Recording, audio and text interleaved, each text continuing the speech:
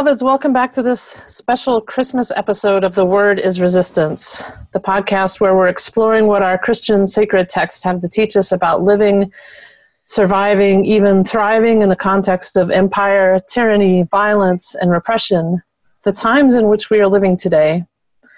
What do our sacred stories, especially our Christmas stories, have to teach us as white folks about our role in resistance, in showing up, and in liberation? The song you hear is a live recording of a group called No Enemies, a multiracial group of activists and musicians in Denver, Colorado, who come together for movement choir practice to bring singing back into direct actions in other movement spaces. This particular choir practice is from December 2014, being led by Minister Daryl J. Walker. We're deeply grateful to the Freeney Harding family for letting us use the song for this podcast. This podcast is designed to be a resource for white people who are realizing that following Jesus in this time and in this country means listening to, learning from, and joining in with the struggle against racism and white supremacy. We welcome your feedback and especially appreciate feedback from and accountability to listeners of color. So again, welcome. This is Ann Dunlap, living in the land of Cheyenne and Arapaho peoples, which settlers call Denver, Colorado. And Nicola Torbett, living on Ohlone land near the former village of Huchin, which is now known as Oakland, California. And this is Will Green, living in the land of the Pennacook people, which settlers call Andover, Massachusetts. So we've gathered some of our podcast crew together again today to talk about Christmas. And we're just going to jump right in. So shall we get started? Yep. Sounds good. We've got a set of questions here that we're going to work through that we've been reflecting on. And we're going to start off with, what is radical about this story anyway? Who wants to start us off?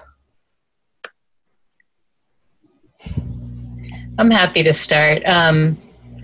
My thinking about Christmas was revolutionized by Reverend Lanice Pinkard, who was my first pastor as an adult.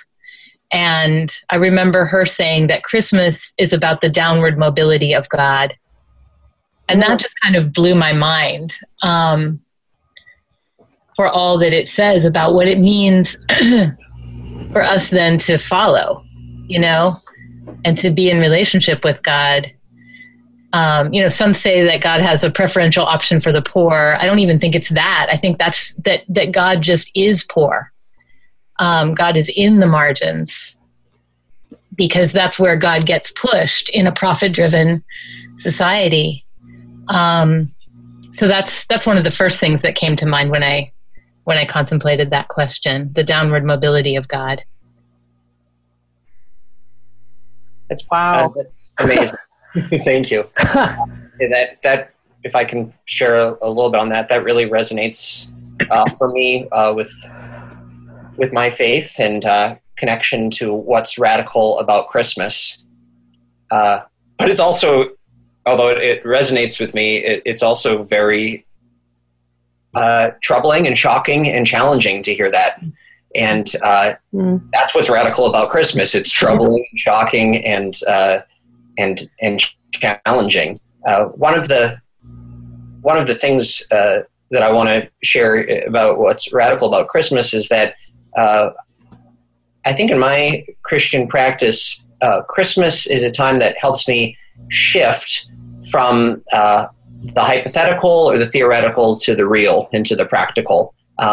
And what I'm thinking is instead of reflecting on, if God were with us today, if Jesus were among us, Christmas takes away that if, and it helps me to be grounded in God is among us, Jesus is around us, God is real in our lives. And of course, as has already been said, the focus is not on the high and mighty, but is on those who are driven to the margins in the world the way it is. Because that's not where God would be, but where God is and where Jesus is.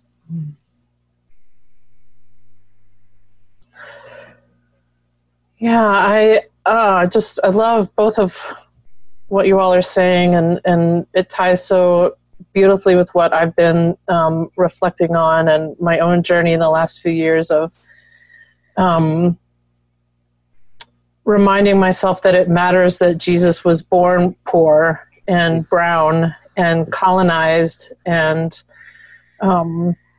oppressed, just in like general kinds of ideas about oppression, but that the particularity of his existence wasn't an accident, and that it matters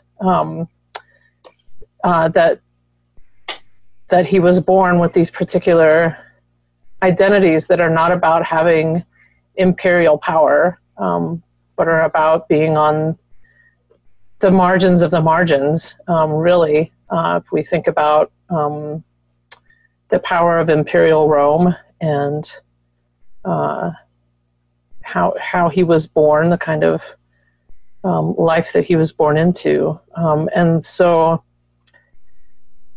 then what does that mean? The downward mobility, the particularity of his life. What does that mean for us who were not born in those contexts to say that we follow him, to say that we love him, and that we, sing like choirs of angels to him? Like, what does that actually mean? What does that mean in terms of how we're living out that commitment that we claim to him?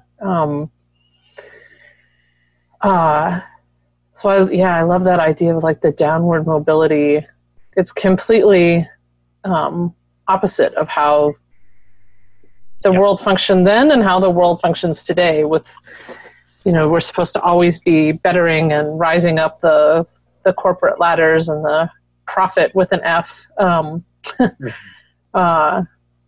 being so important, and that just the fact of his birth, the facts of his birth are the upending of all of that. And I think for me, that's part of what makes it radical, is that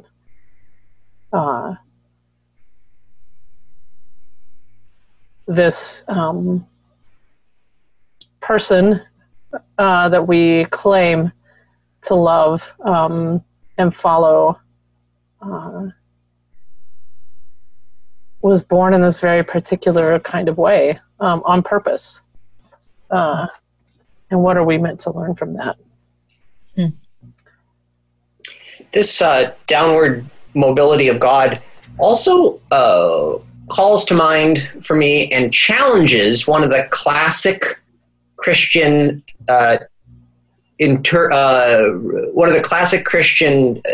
doctrines of incarnation, which is at the heart of Christmas, of course, and the language that the sexist language that I learned around this doctrine of incarnation is that God became man so that man may become God, can become, so that Jesus' arrival on earth changes humanity in some ways, that so that people can rise up or climb the ladder or ascend, and I don't know enough or care enough about classic interpretations of Christian doctrine to get into that. So I'm happy saying that this could be simply a challenge and a confrontation of that classic doctrine of saying, no, we are not becoming like gods because of Christmas, but because of Christmas, we are all the more invested in the reality of humanity.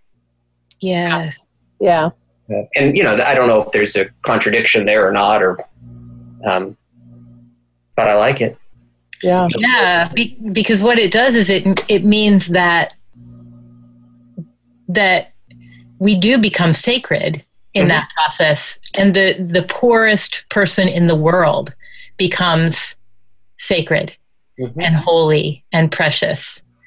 And there's something just really world rocking about that in a society that is so invested in meritocracy and this belief that, that holiness is found in success, in attractiveness in, all of these ways that we have of evaluating people, to say, no, actually the sacredness is way down in the feeding trough, in a barn somewhere in an unrecognized part of the world. It's really, really radical, I think. Yeah. Yeah.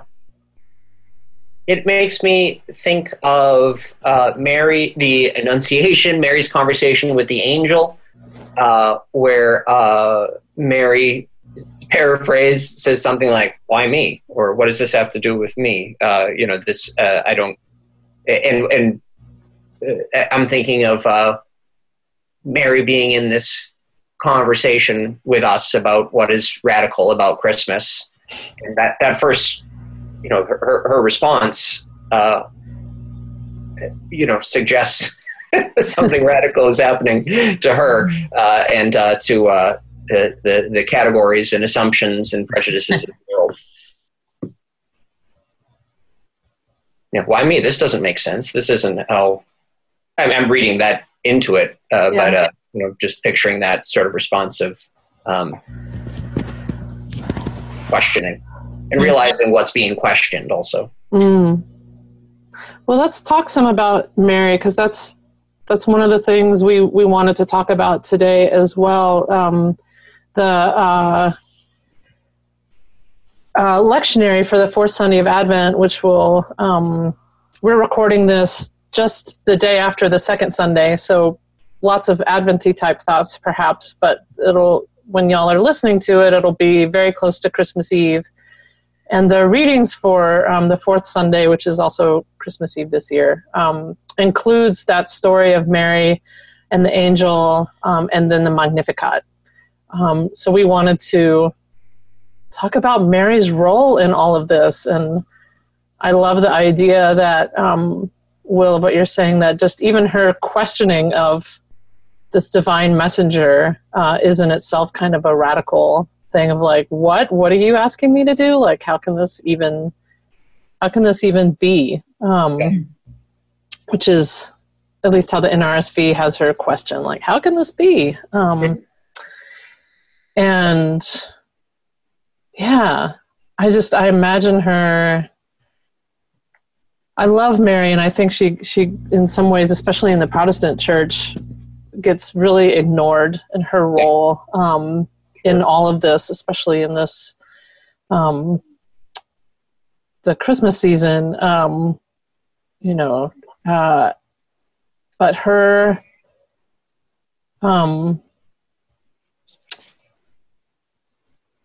I wonder what she thought, So if Jesus was born poor and brown and colonized and etc., like she was born all of those things, and also, a woman in this system, and for her to be chosen as, I wonder if that's part of like her, how can this be? Like, I have like zero power to do anything in this world. And yet, you're choosing me? Like, what? How can this be? And there's something really powerful in that. Yeah. It's a kind of an anti-hero theme, unlikely hero. My last podcast I recorded for The Word is Resistance was about Deborah from the book of Judges, and I just want to throw it out there, and we can edit this out. But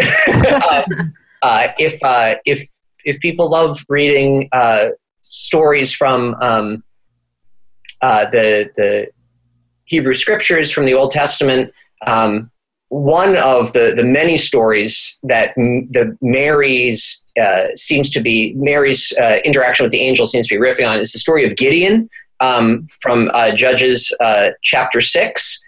And let me just paraphrase it. The angel comes to Gideon and says, "Oh, mighty warrior, you will lead the people." And Gideon says, "First of all, if I'm a mighty warrior, then why am I in the current situation I'm in? Secondly, if you're such a great God, how come? And you're an angel, why are we getting stomps and such?" And it just goes angel says, well, no, really, it's you. You're going to do wonderful things. And Gideon just relentlessly says, I'm not trying to be rude here, but you have no idea what the hell you're talking. And it goes on. And I love it. Mary is subtler than that, or maybe different than that, but just some of that, radical nature of the unlikeness, to say the least, of Mary and this.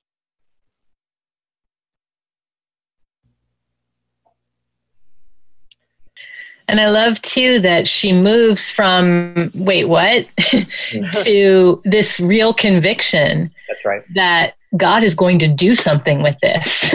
Right. I'm just looking at it now. He has scattered the proud in the conceit of their heart. He has pulled down the mighty from their thrones and has exalted the lowly. He has filled the hungry with good things, and the rich he has sent away empty. It's making me think about how that star in the nativity story that we read every Christmas Eve, would have been a signal that a new king had been born. There was all this belief around, the advent of a new ruler was signified in the heavens. So the writers of the Gospels are playing with that, or at least the writer of Luke is playing with that. But what kind of king is this?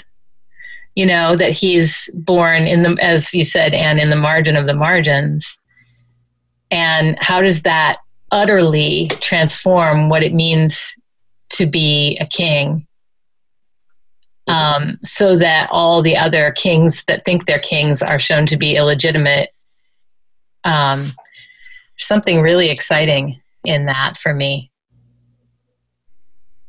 I love what you said also about how Mary moves so quickly, it seems to me, but what do I know, to unbelievably powerful faith. Unlike Gideon, or whoever, I don't know, who loves to say, well, it doesn't really technically make actual sense and it's not going to happen, but I appreciate the rhetoric.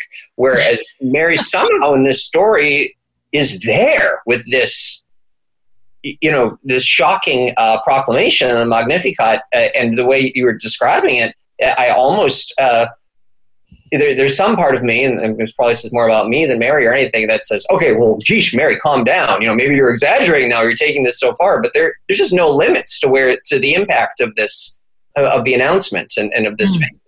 It's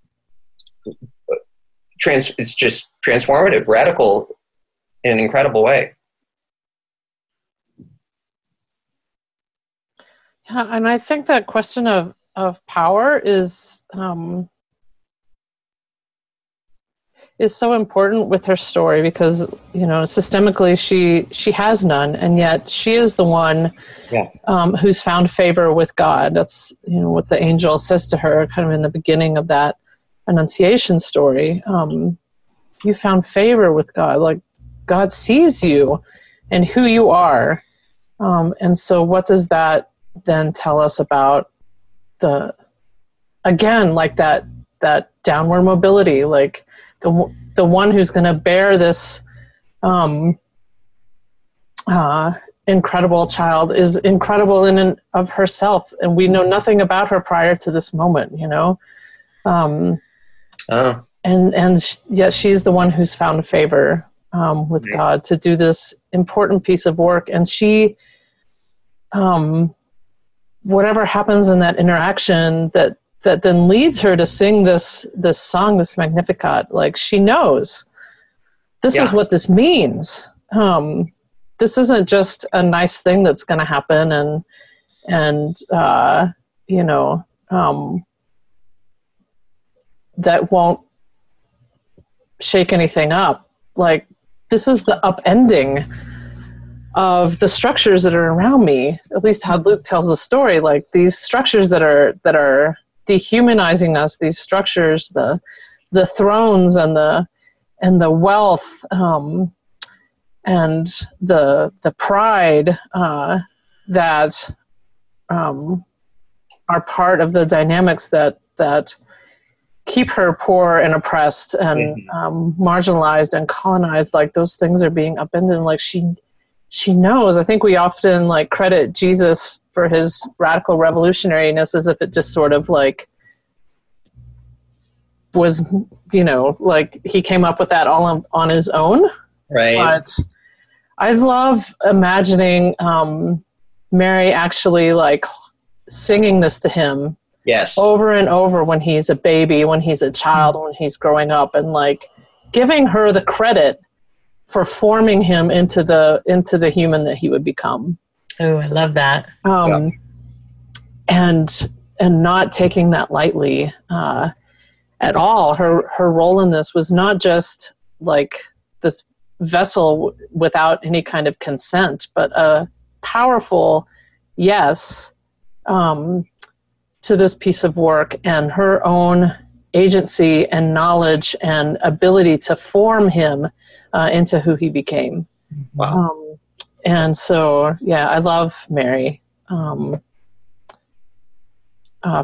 that. I don't know what happens to Joseph, but he doesn't get this kind of a song. And I think that's important.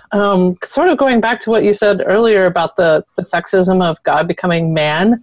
The human that Jesus was couldn't have become without Mary. Yeah. Not just as a bearer, but also as somebody who could form him, and maybe that's also too what God saw in her, what the divine saw in her that caused her to have favor. You know, like she knows what she knows and will raise him, raise this child to be who he needs to be. Yeah. So this is Magnificat as the first Christmas lullaby, but it's not.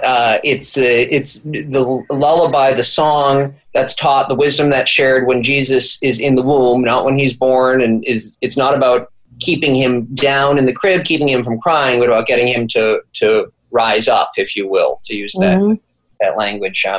And this rising up is, of course, to overthrow and to challenge and to change. Teaching him that song already. Yeah. Love it. Yeah. Now comparing this, and I'm sure we'll come back to this again, but comparing this to the silent night, all is well, or whatever. All is calm. All is calm. All is bright. Yeah. Yeah. Nothing is calm, and things are not. Things are bright because of the revolution that's happened, but, which doesn't mean there can't be peace, or that there can't be centeredness or there can't be calm in the midst of that. But quite a different approach to singing to Jesus.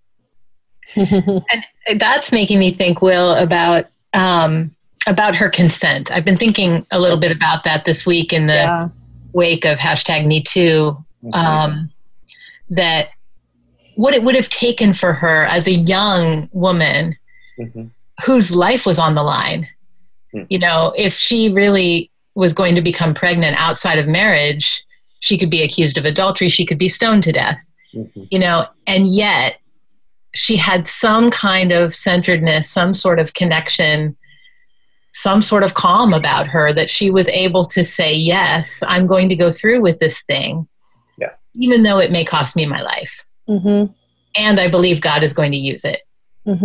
Wow. She's like the model disciple.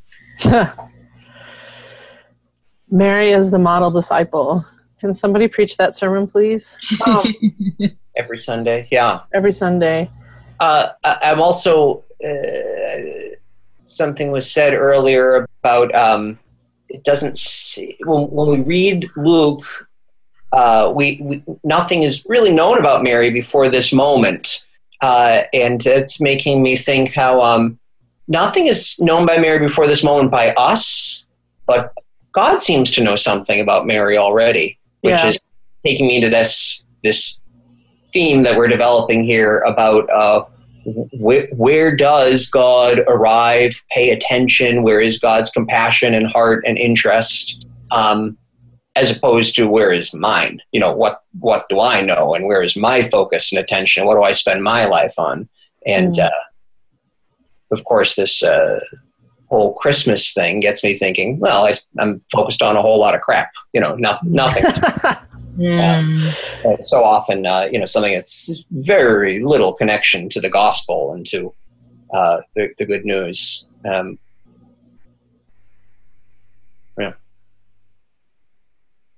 So I'm learning the question: what are the things that I know, the people I know, the life that I know, the world that I know, versus what does God know?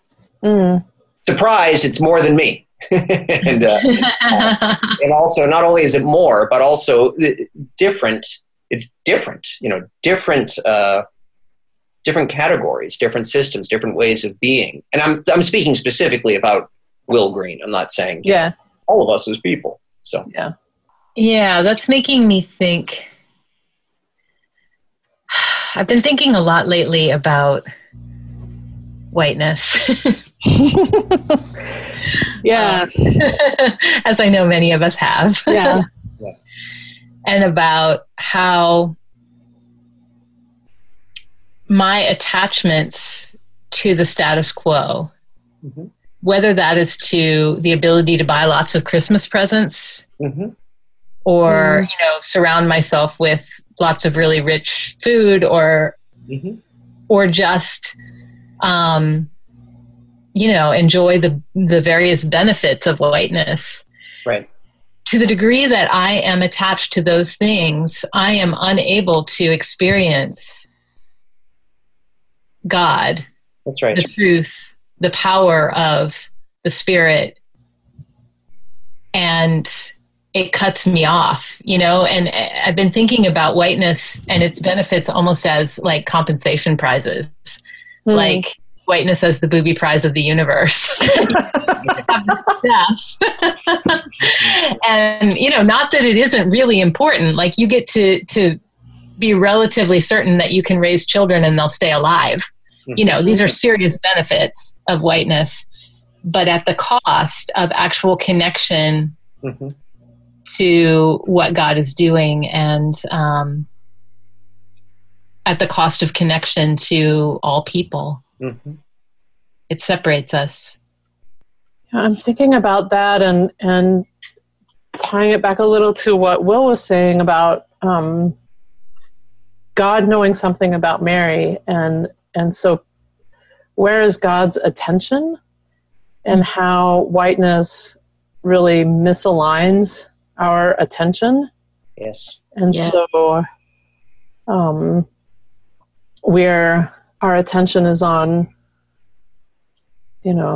as you were saying, Nicola, like, how many presents can I buy for whoever? And the dominance of what Christmas has become in our culture, in some ways, feels even bigger and harder, more difficult, more challenging to figure out how to dismantle than Thanksgiving. When we did the Thanksgiving episode, we were like, here's all the ways that we're not going to do this anymore, right? And with Christmas, I feel like such a, like, what do we do? Like, I love my tree. Like, what, having the tree and the ornaments from when I was 5, and, going to see the lights and the things. And yet, to what extent is that a misalignment of attention to where, and so we end up, as white folk, missing the announcement, because we're not where we would hear the announcement. The announcement being, of Jesus being born.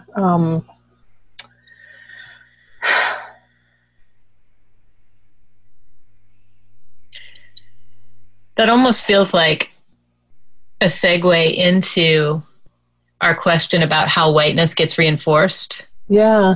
By the dominant narrative, since really what we need to do is figure out how to not be reinforcing whiteness, right? Right. In order to be in the place where we can hear the good news announced. And we've been talking amongst ourselves a little bit, and just to share with listeners about how, if I'll just speak for myself, if I'm really honest, when I think about the nativity scene, I imagine white people. Mm-hmm. Yeah, I do too. Yeah. And I've been practicing for several years now, trying not to, and it's still the first thing that comes to my mind. Like we start singing Silent Night, instantly I'm imagining very light skin, blonde Mary, whatever, you know. It's so deeply ingrained. Mm-hmm. Yeah. Yeah. Yeah. It's the scene too that is sort of bathed in soft light. Yeah. Very peaceful and warm and sentimental. And sometimes I like to challenge myself to think about what that stable would have been like in the time that was being described, you know, like probably full of other people who had no place to sleep, who smelled bad, you know. I never thought about that. I never thought about that either. No place to wash. Oh my gosh. Or they had a bath. Right. Yeah.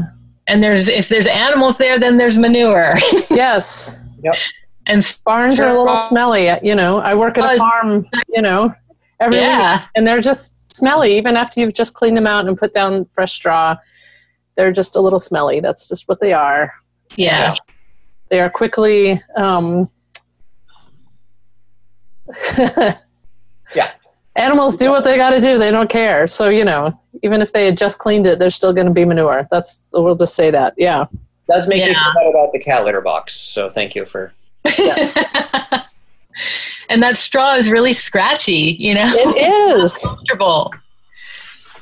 That stuff will cut you. Yeah. But I like this, just other people there too. As opposed to the Holy Family being the center of everything. Just even thinking of the little manger scenes and the displays on the altar or in the church in our homes. Of course, the whole point of this is to make it the focal point, the center. And what does it mean for there simply to be more people and different people? That's great. Why not? I think one of the idols for me of whiteness and Americanness and privilege of all sorts is personal space. Privacy. Yes. You know, I'm really an introvert and I love my space, and a luxury that a lot of people do not have. Yeah. Yes. And back to what you were saying before about all of the things that whiteness cuts us off and separates us from, it is isolation and solitude and space can be a privilege, but it can also, of course, be isolation and separating and cutting ourselves off from others, from ourselves, from being a person. Yeah. I'm thinking about the ways in which individualism is part of whiteness, and so how then does that solitary Holy Family with maybe a few shepherds and some wise people at a polite distance? Yeah, our wise people haven't even shown up yet. They're on the other side of the room because they're still journeying. We do that, and I'd never have thought about that. The idea that they're likely even, if there was no room in the inn for them and all these people are descending on Bethlehem because they got to be taxed. We won't even go into a whole rant on that, although maybe we will, I don't know. But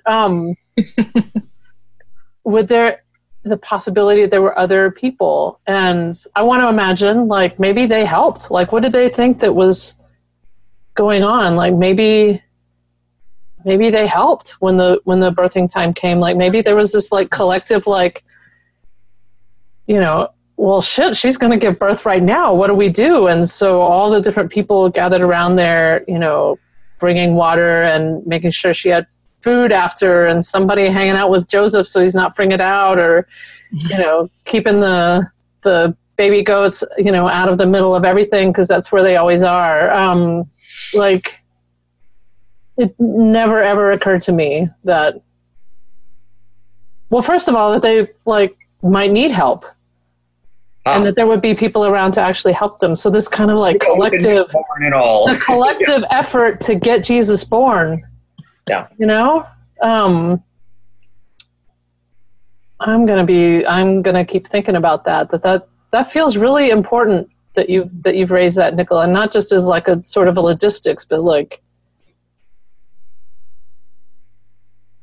that they might not have been alone.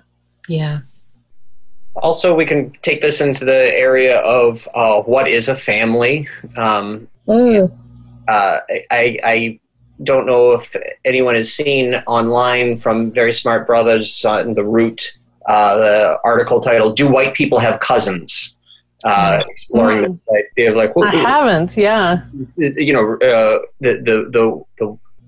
the whiteness, the white idol of the nuclear family. Literally on the altar at Christmas. The nuclear heterosexual family. That's it. We have an ornament on our tree that reminds me, is this brief, lovely little story, that was made, it was years ago now when we lived in Portland. And it's a nativity, is, like, made out of popsicle sticks, little kits. And my partner was teaching Sunday school that day, and that was their activity, to build these little nativity popsicle stick ornaments. And a little girl made hers, and she showed it to my partner. And Nancy said, "But you have two Marys." And then she realized that the little girl had two mommies. Mm-hmm. Oh. And so... and the little girl was like, "Well, Jesus needs two mommies, so of course." You know, and how, but the idea that, like, we're idolizing on our altars and sacred spaces, hearth spaces, if you will, what we have of them, this very nuclear, as far as we know, like, cisgender, straight, heterosexual family, as the family that's holy. How that also reinforces something about whiteness as well, because those are very white ideas about family. Yeah. Something I like to return to and just throw out there at times is something I've been saying a little bit lately for a few years now, and just want to share it, which is, there are no white people in the Bible. Right. I don't. Are there? You know. Well, say that you'll have people tell you, you know, well, what about the Galatians? You know, that was, so, you know, what? Okay, obviously. I always say, though, that in Romans, Paul is writing to the white people of his time. There we go. So, the other one I like to say is Pontius Pilate. Okay, there's an example of you know, a white person in the Bible, and we can, you know, we can set that as an archetype for whiteness. But obviously, whiteness did not exist as a way of being formed into the world. So I think that is true, for sure. Yeah. But for me, that's a good, challenging, obvious, big thing to kind of hit myself with. You know, before opening the Bible, the Word of God, you know, say there is no whiteness here, none. And then, you know, continuing to reflect on it. So both in terms of there are no white people and there is no whiteness. The whiteness that has come has been inflicted upon the text. That's right. In the last 500 years, when whiteness developed as this sort of modern disastrous phenomenon. And which makes me want to like reiterate again what I said in the beginning. For me, like the importance of the particularity of Jesus and Mary and Joseph too, you know, of who they were in their time. They also weren't Roman, right? They weren't Herod. Yeah. They were poor, and I keep saying it, you know, because I have to say it to myself, like poor and brown and colonized and all of these things, and that matters.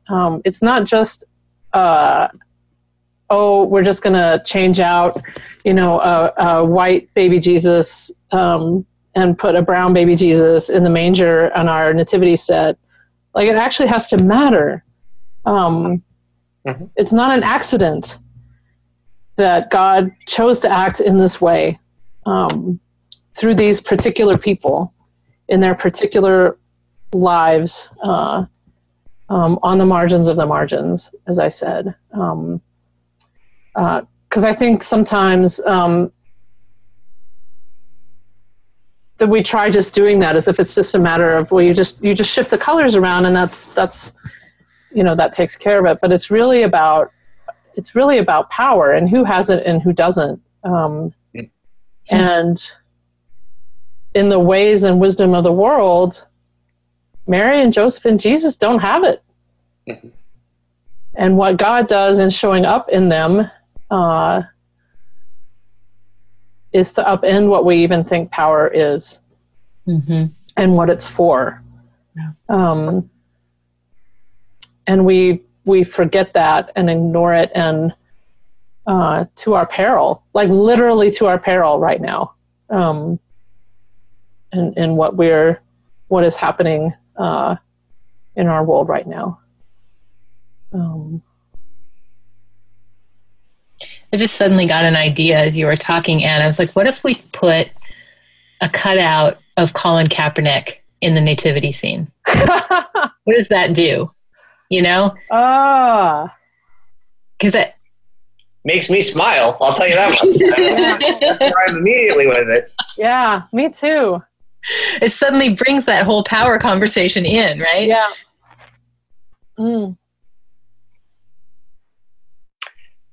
You know, or Michael Brown.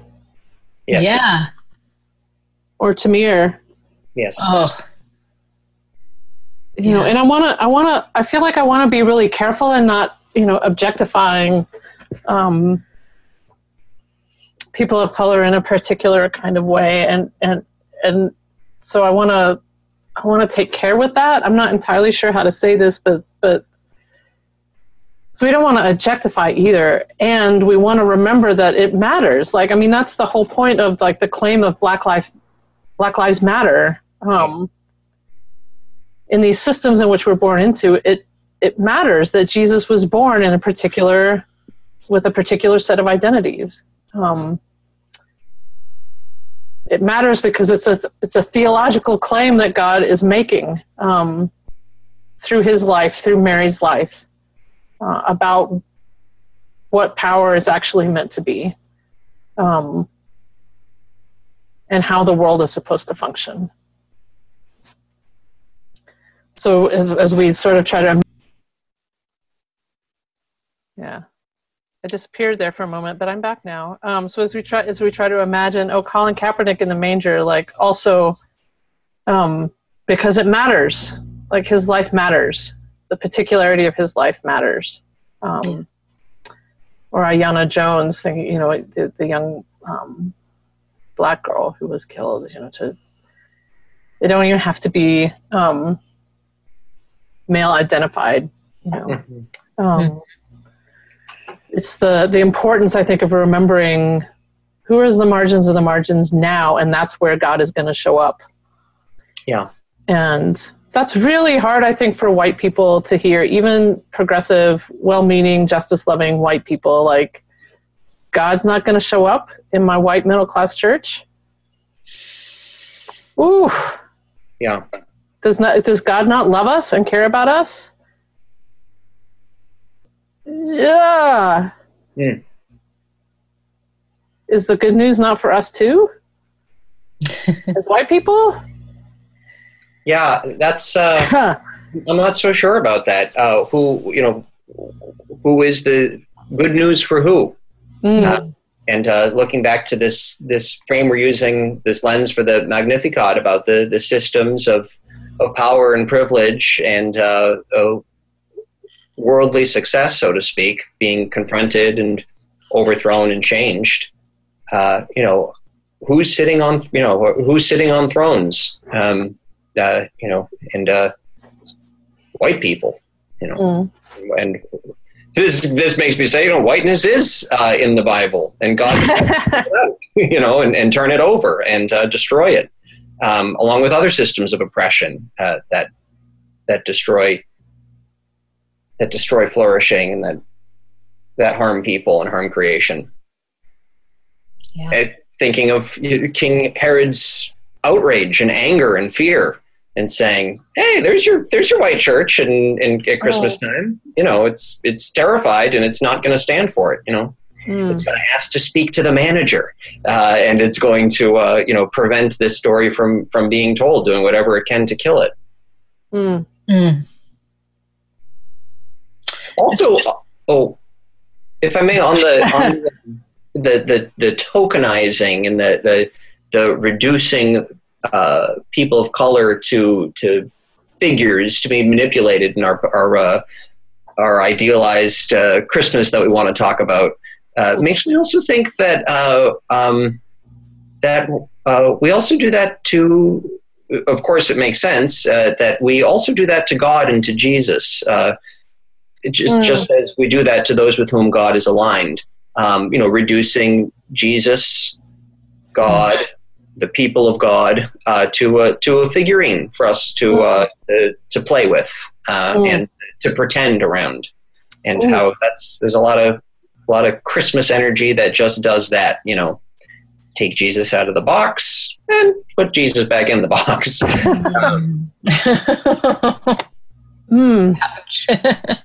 Yeah. It's just making me think about how there is news for us in white middle class churches, and we get to decide whether it's good. Because it is, if we decide it is good news, it's going to force us to dramatically change our lives. Nice. Yeah. Nice. Yeah. So the news is we are going to get free together, and there is going to be overturning of everything. The Magnificat is to be sung and to believed and to be enacted. And that is good news for all of God's people. But things aren't going to be the same. Yeah, I think we have to remember as white folks, especially those of us who are middle and upper class. I don't know that any of us on this podcast are upper class, but we're mostly like working and middle class folks. But for to say, middle class, which is how I kind of identify, or at least was formed in that. You talked earlier, Nicola, about the what did you call it? The compensation. The benefits of whiteness is like the compensation prizes or something like that, and that. And so we're not the ways in which, I guess I will say, the ways in which whiteness harms us as humans are invisibilized. And the ways in which some of the things we've talked about, the individualism where we feel like, I've got to do all this on my own, the reinforcements around of heterosexism and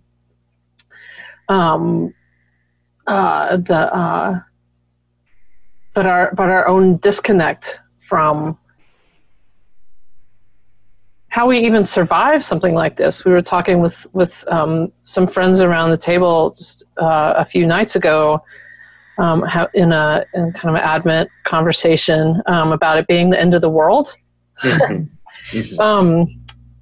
how it's been the end of the world many, many, many times throughout the history of humanity, and only in maybe the last 50 or so years as the end of the world felt like we could actually destroy the whole freaking planet. But we're living in those times right now, like this is the end of the world. And white folk, middle and upper class white folk, have like zero skills to figure out how to survive. And I think that's terrifying to us. Like, how do we take care of each other? How do we keep each other safe? How do we provide for each other? Food, if we get sick, if we're cold, if we're lonely, like the ways in which that isolation that you mentioned earlier will function to completely uproot us from any of our like literal survival skills. Wow. And disconnected from each other so that we have forgotten what it means like to feed each other and care for each other and to keep each other safe. And we've been talking a lot. The three of us are also part of the team that's working on our organizing campaign around policing and the idea of what does community safety actually mean? And how do we, now I'm thinking back, to what you said, Nicola, about other people being in the stable.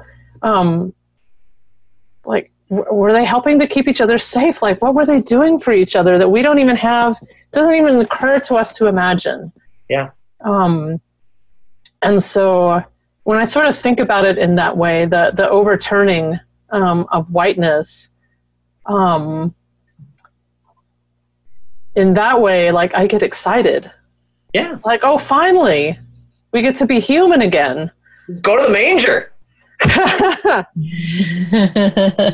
And what it requires of us is precisely that realignment of attention that we talked about earlier, on the particularity of this family and this community. Because let's not forget, like the first thing that Mary does is go to her cousin. That's yes. Right? Yes. Cousin Elizabeth. Yeah. Goes to Elizabeth. Like, how are we gonna deal with this now? Yeah. And to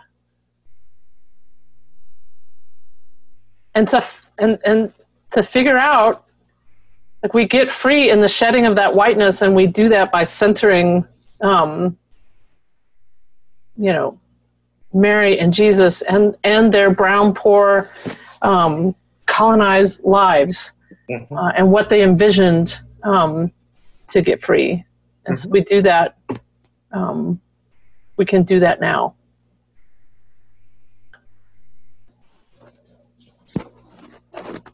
Wow. Love it. Love it. I'm getting a little Christmas thrill over here. Right? Spirit also.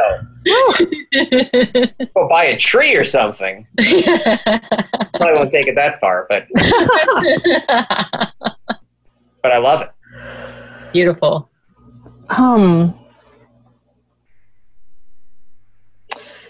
Is there anything else that we feel like a burning need to say? Because we've been talking now at least 45 minutes together, and you all have said some amazing things, and I'm just, before we shift kind of into our call to action for folks, is there anything else, as we like to say in our local surge meetings, anything else for the good of the revolution before we finish up? Can I just tell you about the nativity scene we did on the church lawn last year? Yeah. Sure. It was fun. We had Mary was a Black Muslim woman. Joseph was in a wheelchair. Baby Jesus in our nativities is always just a ball of light, and ball of light. But then we had the wise people were Asada Shakur, carrying a Black Lives Matter sign. Leonard Peltier carrying a Water is Life sign. And, I'm blanking on her name, a Brazilian transgender activist who was killed while doing activism in Brazil. And then we had shepherds who were panhandlers of the sort that are at every freeway exit in Oakland. And, those are the people who would be getting the good news, basically. And we really thought we would get some pushback. What we ended up getting were a lot of people who were driving by taking pictures. Didn't really get any feedback on it, but it was a first exercise in trying to reimagine, what this was really about and what it was really like. Beautiful. I love the wise people. That's, Asada, Leonard. We could make a whole litany of the wise people. Yeah, that's brilliant. Yeah. Anything else from Will before we? No, I know this is awesome. Awesome. Well, as we shift then into our call to action, as you've kind of heard us talking, we've struggled a little bit about what do we do if we really want to embody a radical, revolutionary Christmas, and how much more challenging that feels to us. And as Will said to us as we were prepping, there's something about Christmas that resists our resistance. So paying attention to that wisdom, paying attention to that resistance and what that is in us. And so our call to action is a meditative practice that is sparked by a story that Nicola actually shared with us, that Christmas carols during apartheid South Africa were actually banned, which is just an amazing thing to think about, that we assume from the articles that we have about it, just the literal Christmas carols. Maybe they changed the lyrics, maybe they didn't, but to imagine the Christmas carols that we sing, to have that kind of power that such an authoritarian, violent regime would ban you from singing them. So certainly the Magnificat would be on that list. For sure, bringing the tyrants down from their thrones. And so, how do we then engage our imaginations when we're singing these carols in church? Advent carols, if you're that kind of stickler around, we don't sing any Christmas carols till it's actually Christmas. Then everybody complains because we didn't sing their favorites. But Advent carols, Christmas carols,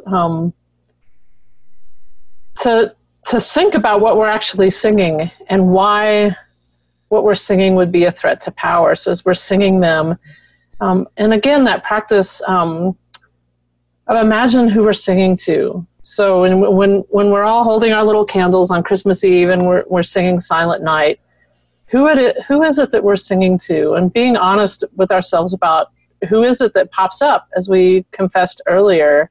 Mm-hmm. That for the three of us, the white Holy Family is what instantly pops up, ingrained into our imagination. So to be honest about that, and just to name that and acknowledge it, and then try to imagine differently. Given, kind of what we've talked about today, imagining Silent Night sung as a lullaby to, to a poor, brown or black, gender nonconforming, colonized, whoever,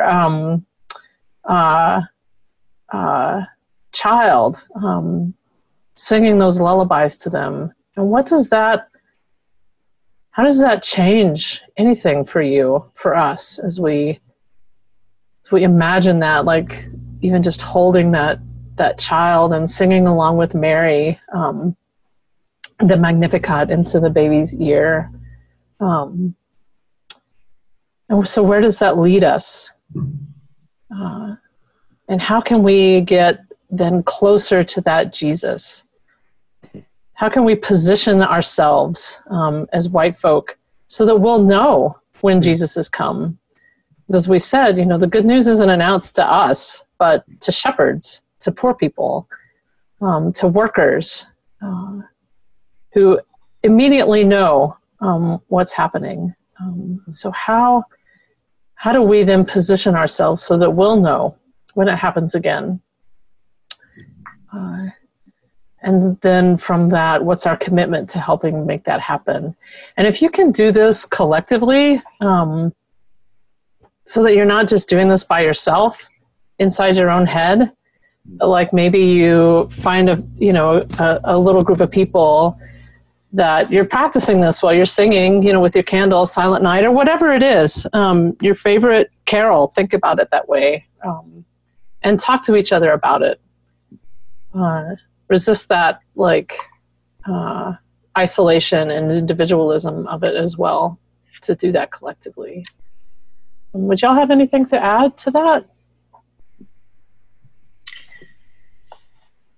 There's something about doing all this in a way that doesn't romanticize poverty, but actually begins to imagine the transformation of social structures. And I really hope those who are listening will share their imaginings with us. I'm eager to hear what comes out of that kind of meditation for folks.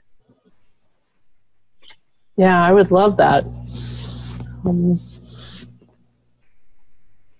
Any thoughts about that, Will? No, I don't think I have anything to add. Maybe the three of us can do that practice and then share with each other on our next podcast, what, yeah, we're doing that, what came up for us in that practice. Maybe for Epiphany. That'd be cool. Now we're making stuff up. So maybe for Epiphany that feels appropriate. We bring our gifts back to the Christ child. Maybe our gifts are that commitment that grows out of it. I'll have to think about that. Y'all watch for an email from me about the next, the Epiphany special broadcast now. Because right now it's me by myself. That doesn't feel like any kind of fun anymore. Just me by myself. Anyway, we want to thank everyone for joining us today. Please let us know commenting on SoundCloud or on Facebook where we share it. How it goes to do this practice. And we'll be back. Will, you're doing the next, the 31st, right? Sunday the 31st. So we'll be back with you then. That's right. After this. You can find out more about us, about Surge at showingupforracialjustice.org/podcast. And our podcast lives on SoundCloud. Search on The Word is Resistance. Also on iTunes as well. You can interact with us there. Again, if you want to share some feedback about your practice or if you have questions or what have you. Transcripts are available at our website, which include references and credits and copyright information. And a big thanks to our sound editor this week, Paul Stewart. Christmas blessings to all of you, and all the blessings in all that you do to resist injustice and in all that you do to build up a new world. Love and liberation, beloveds. Love and liberation. Until next time, we are Anne, Nicola, and Will. Thanks so much.